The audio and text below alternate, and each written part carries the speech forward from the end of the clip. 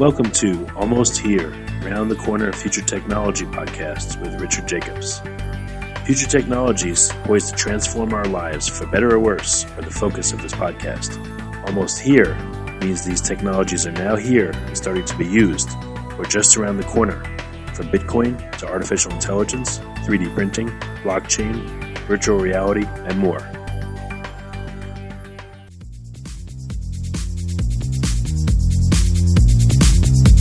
Coming to Dallas, Texas, September 14th, 15th, and 16th, 2018, the Blockchain and Future Tech Expo. This is going to be a gigantic conference of over 5,000 people. We're going to be talking about blockchain and its applications. We're going to be talking about quantum computing, cybersecurity, artificial intelligence, and several other future technologies that are poised to and actually changing our lives as we speak. Here's why you should attend. As you may know, early adopters are the ones that investigated and profited from things like the gold rush in the 1800s, from the dot-com boom in the 1990s, from the internet boom in 2005, from the smartphone explosion in 2007, from the real estate boom that ended in 2008, and of course, from the Bitcoin boom that started in 2012. Early adopters act now. They don't wait till later. They go out west first. In their covered wagons, they find the biggest gold nuggets. If you consider yourself an early adopter and you want to find the biggest nuggets, then you owe it to yourself to attend this upcoming conference. Blockchain is going to affect how we control and store our medical data, how we send money around the world, how we bank, and more. But artificial intelligence, quantum computing, and cybersecurity will play a pivotal role in our lives as well. And that's why our next event, September 14th to the 16th at the Dallas Convention Center, is going to have not only 5,000 plus attendees, but will showcase blockchain, AI, cybersecurity, quantum computing, and more. You want to get in on the coming gold rush of future tech and opportunity as an early adopter. Don't be left out. To register, go to bftexpo.com. That's blockchainfuturetechexpo.com. Thank you. Hello, one and all, to the Future Tech Podcast. I am Alan Thomas, and we're here with Arthur Gervais, co-founder of the Liquidity Network. Hello, everybody. All right, and Arthur, let's jump right into it. Tell us about the Liquidity Network. Who are you guys, and what do you do? Yes. So the main motivation of why we're working on the Liquidity Network is that in a traditional financial system, you're always interacting with custodians. So basically, if you want to transmit funds from one person to the other, you generally pass through a bank. And the bank, they own your money, mostly temporarily, but they own it while it's in transit from A to B. So blockchains such as Bitcoin and Ethereum have allowed us to replace financial intermediaries that are custodians with a non-custodial system that is comprised of a decentralized network. These blockchains, however, suffer from fundamental problems such as the limited transaction throughput. And Liquidity Network is exactly solving this, the throughput of open and decentralized blockchains. And so how did the Liquidity Network come about? Like, what is it in your background that drew you to co-founding the company? Right. I started in 2000. Basically my whole career is about IT security. So I'm at heart kind of a hacker. And blockchains, what to me actually they're fundamentally about security because they're shifting the trust assumptions from a centralized entity to a decentralized network of peers. Depending on the blockchain, those peers can join and leave at any time. Some of these are permissioned, where you can vote on who can join and who can leave. But ultimately, this all boils down to security. It's really who do you trust and why do you trust them? So I have also formal education. So I have a computer engineering and master degrees in security, as well as a PhD from ETH Zurich on the topic of blockchain scalability, security, and privacy. That I worked on from 2012 to 2016 full-time. So this means basically I'm over 5 to 6 years now in the blockchain space full-time. Oh, wow. Okay. And what would you say would be the ultimate mission or ultimate goal of the Liquidity Network? What is the mission statement for the company? Right. Our vision is to revolutionize how people trade and interact. And the liquidity network, you can think of it as a non-custodial finance intermediary. And it can reach performances very comparable. I mean, basically the same performances by design as traditional custodian finance intermediaries. And this is basically our vision, to really give back the power to be custodian to the users. And so that kind of establishes that need for the network then, versus the traditional model. Right, exactly. So in the liquidity network, if you're a member of the liquidity network, you can use your crypto. For example, Ether crypto, you can use it, and you can make it part of the liquidity network.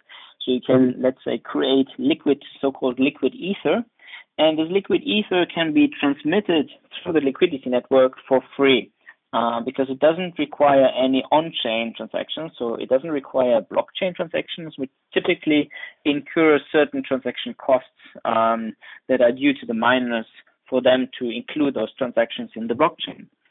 So transactions that are performed in the liquidity network, they are not directly included in the blockchain, but their security is guaranteed through smart contracts that are actually recorded and that are checking the policies regularly on the blockchain.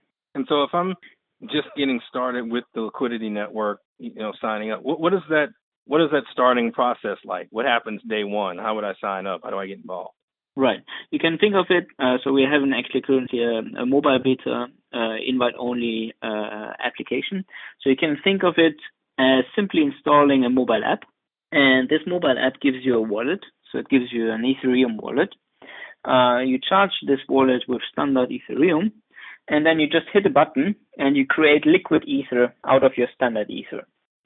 And as soon as you have liquid Ether, you can send this liquid Ether to another participant who also has this wallet, or who is part of the network. I mean, ultimately, we will be open source so that everyone can actually create their own wallets for the liquidity network. But ultimately, the idea is that you can transact this liquid Ether with peers that also support liquid Ether. So you can basically just transform it from one to the other in order to use it. Right. So our wallet is a mobile app, and this is a very traditional standard crypto wallet.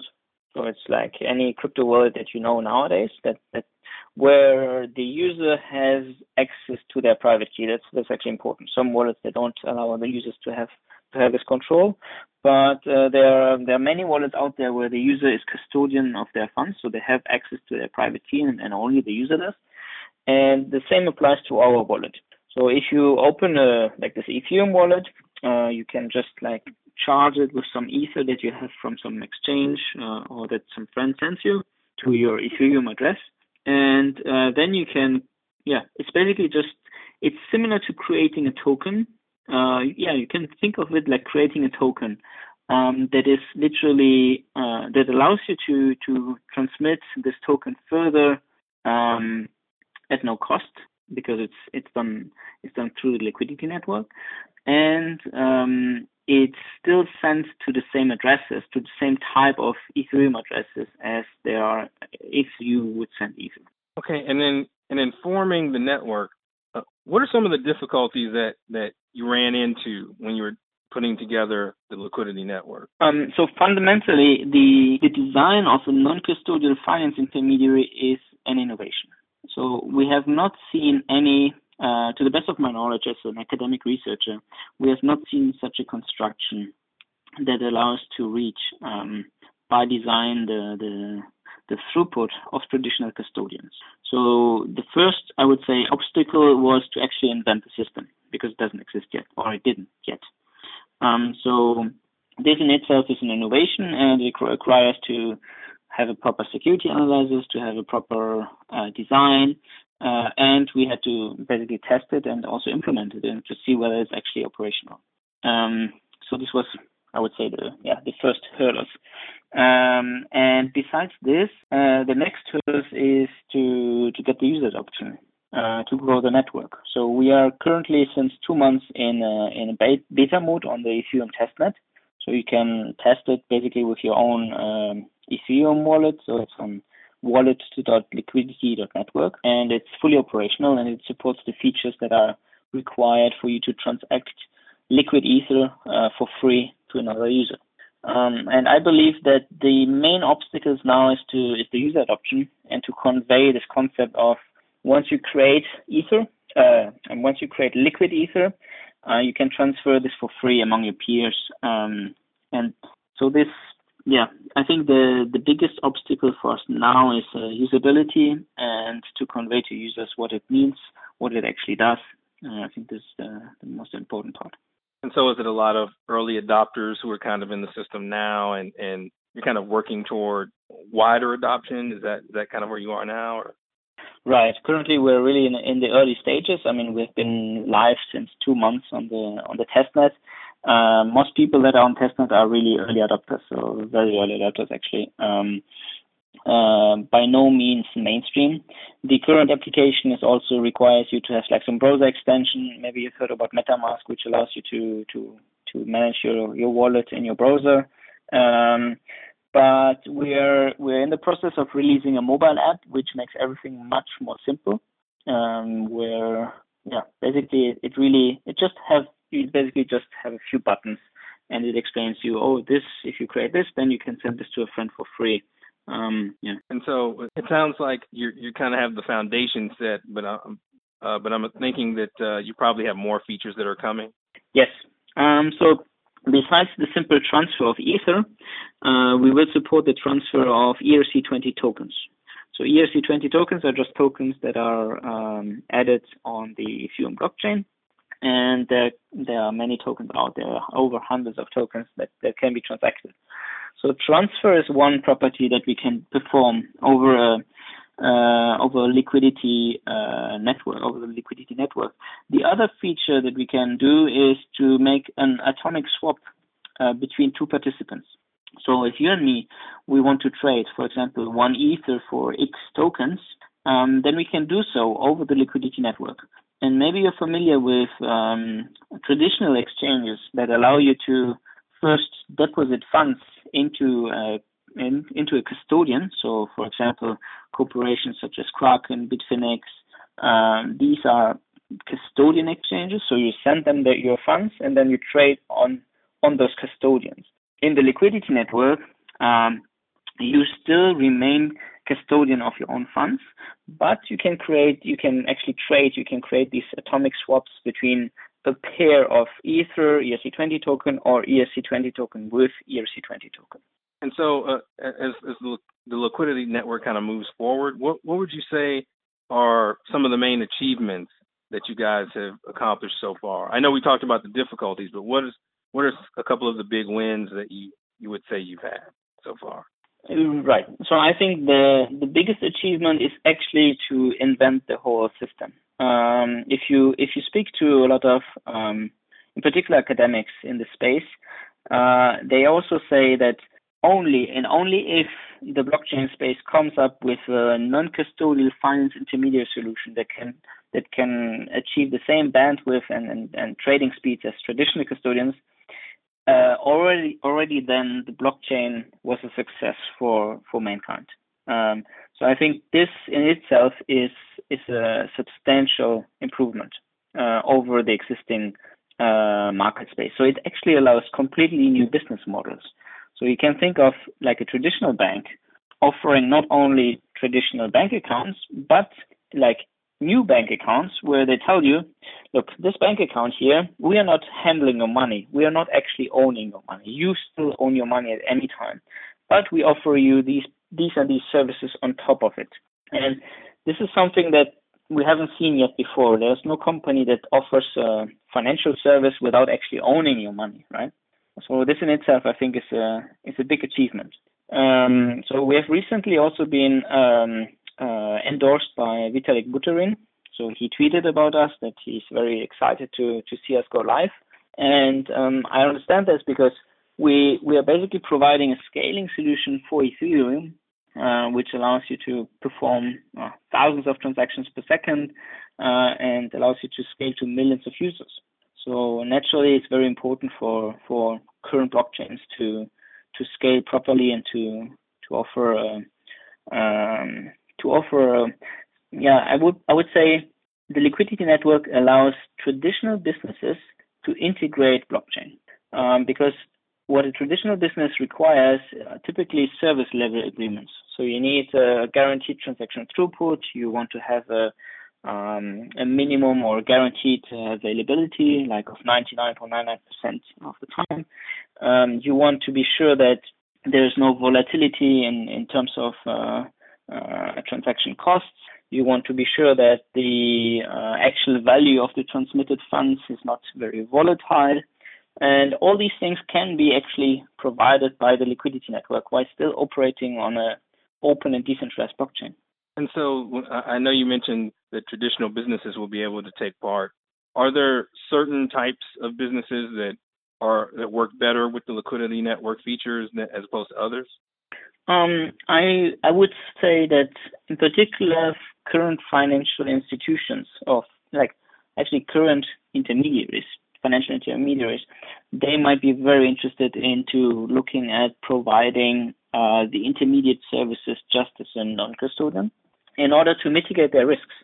So if you look at exchanges, like I mentioned, these centralized exchanges, they could, for example, adapt our technology in order to become more resistant to cyber attacks. So instead of getting hacked and losing all the funds that they have in their hot wallets, they could simply adopt the non-custodial finance intermediary solution that allows atomic swaps, and this would make them much less vulnerable to security attacks and hacks from malicious entities. And so when someone putting together this new product, this new entity, the liquidity network, I'm sure there are a lot of ideas thrown around in terms of things that people want to do or ideas, just general ideas that they have. Are there any developments or ideas that have been kind of thrown out there where you say, well, it's a little too soon for us to be able to do that, but maybe a year or two down the road we'd be able to do it? I mean, we're actually quite quick in terms of developing and also in terms of building the network. So we officially only advertised our product in November 2017. We already showed in November a first beta that we had internally.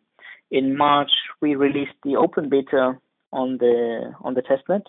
In June, we are planning the mainnet so that you actually can then start sending no more play money, but real Ether over the liquidity network.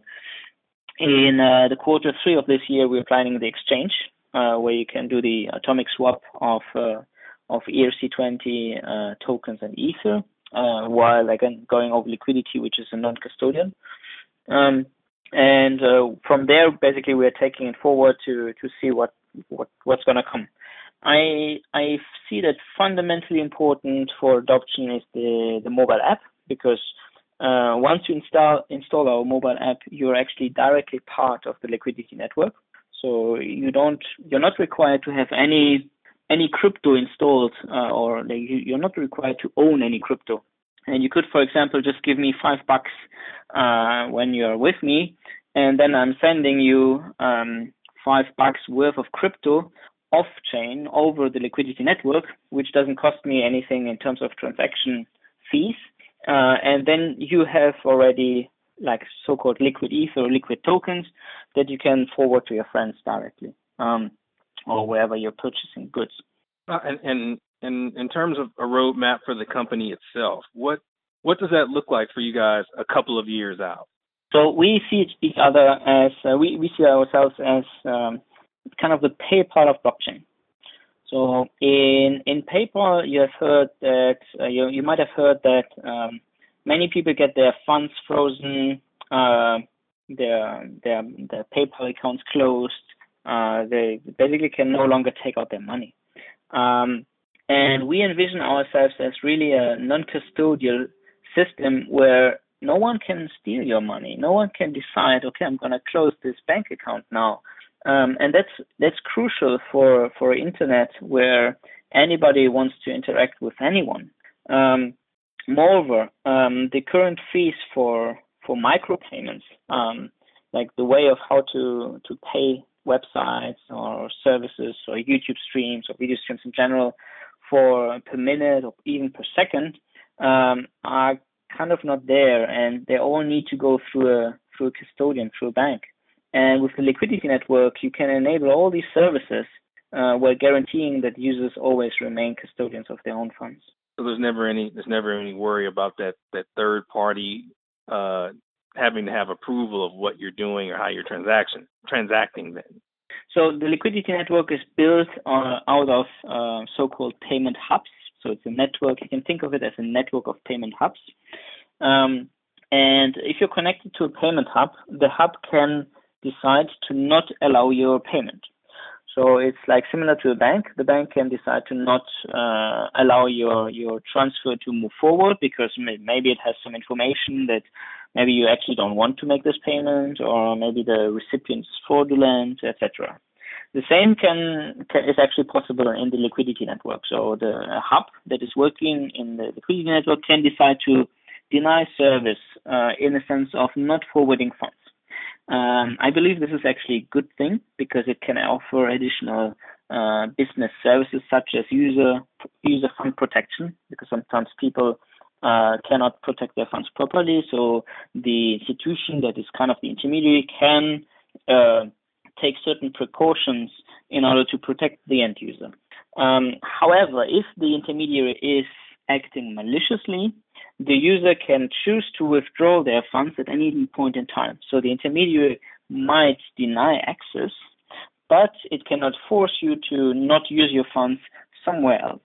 And this is the central part of giving people the control back of their own funds while still being able to offer appropriate business recommendations.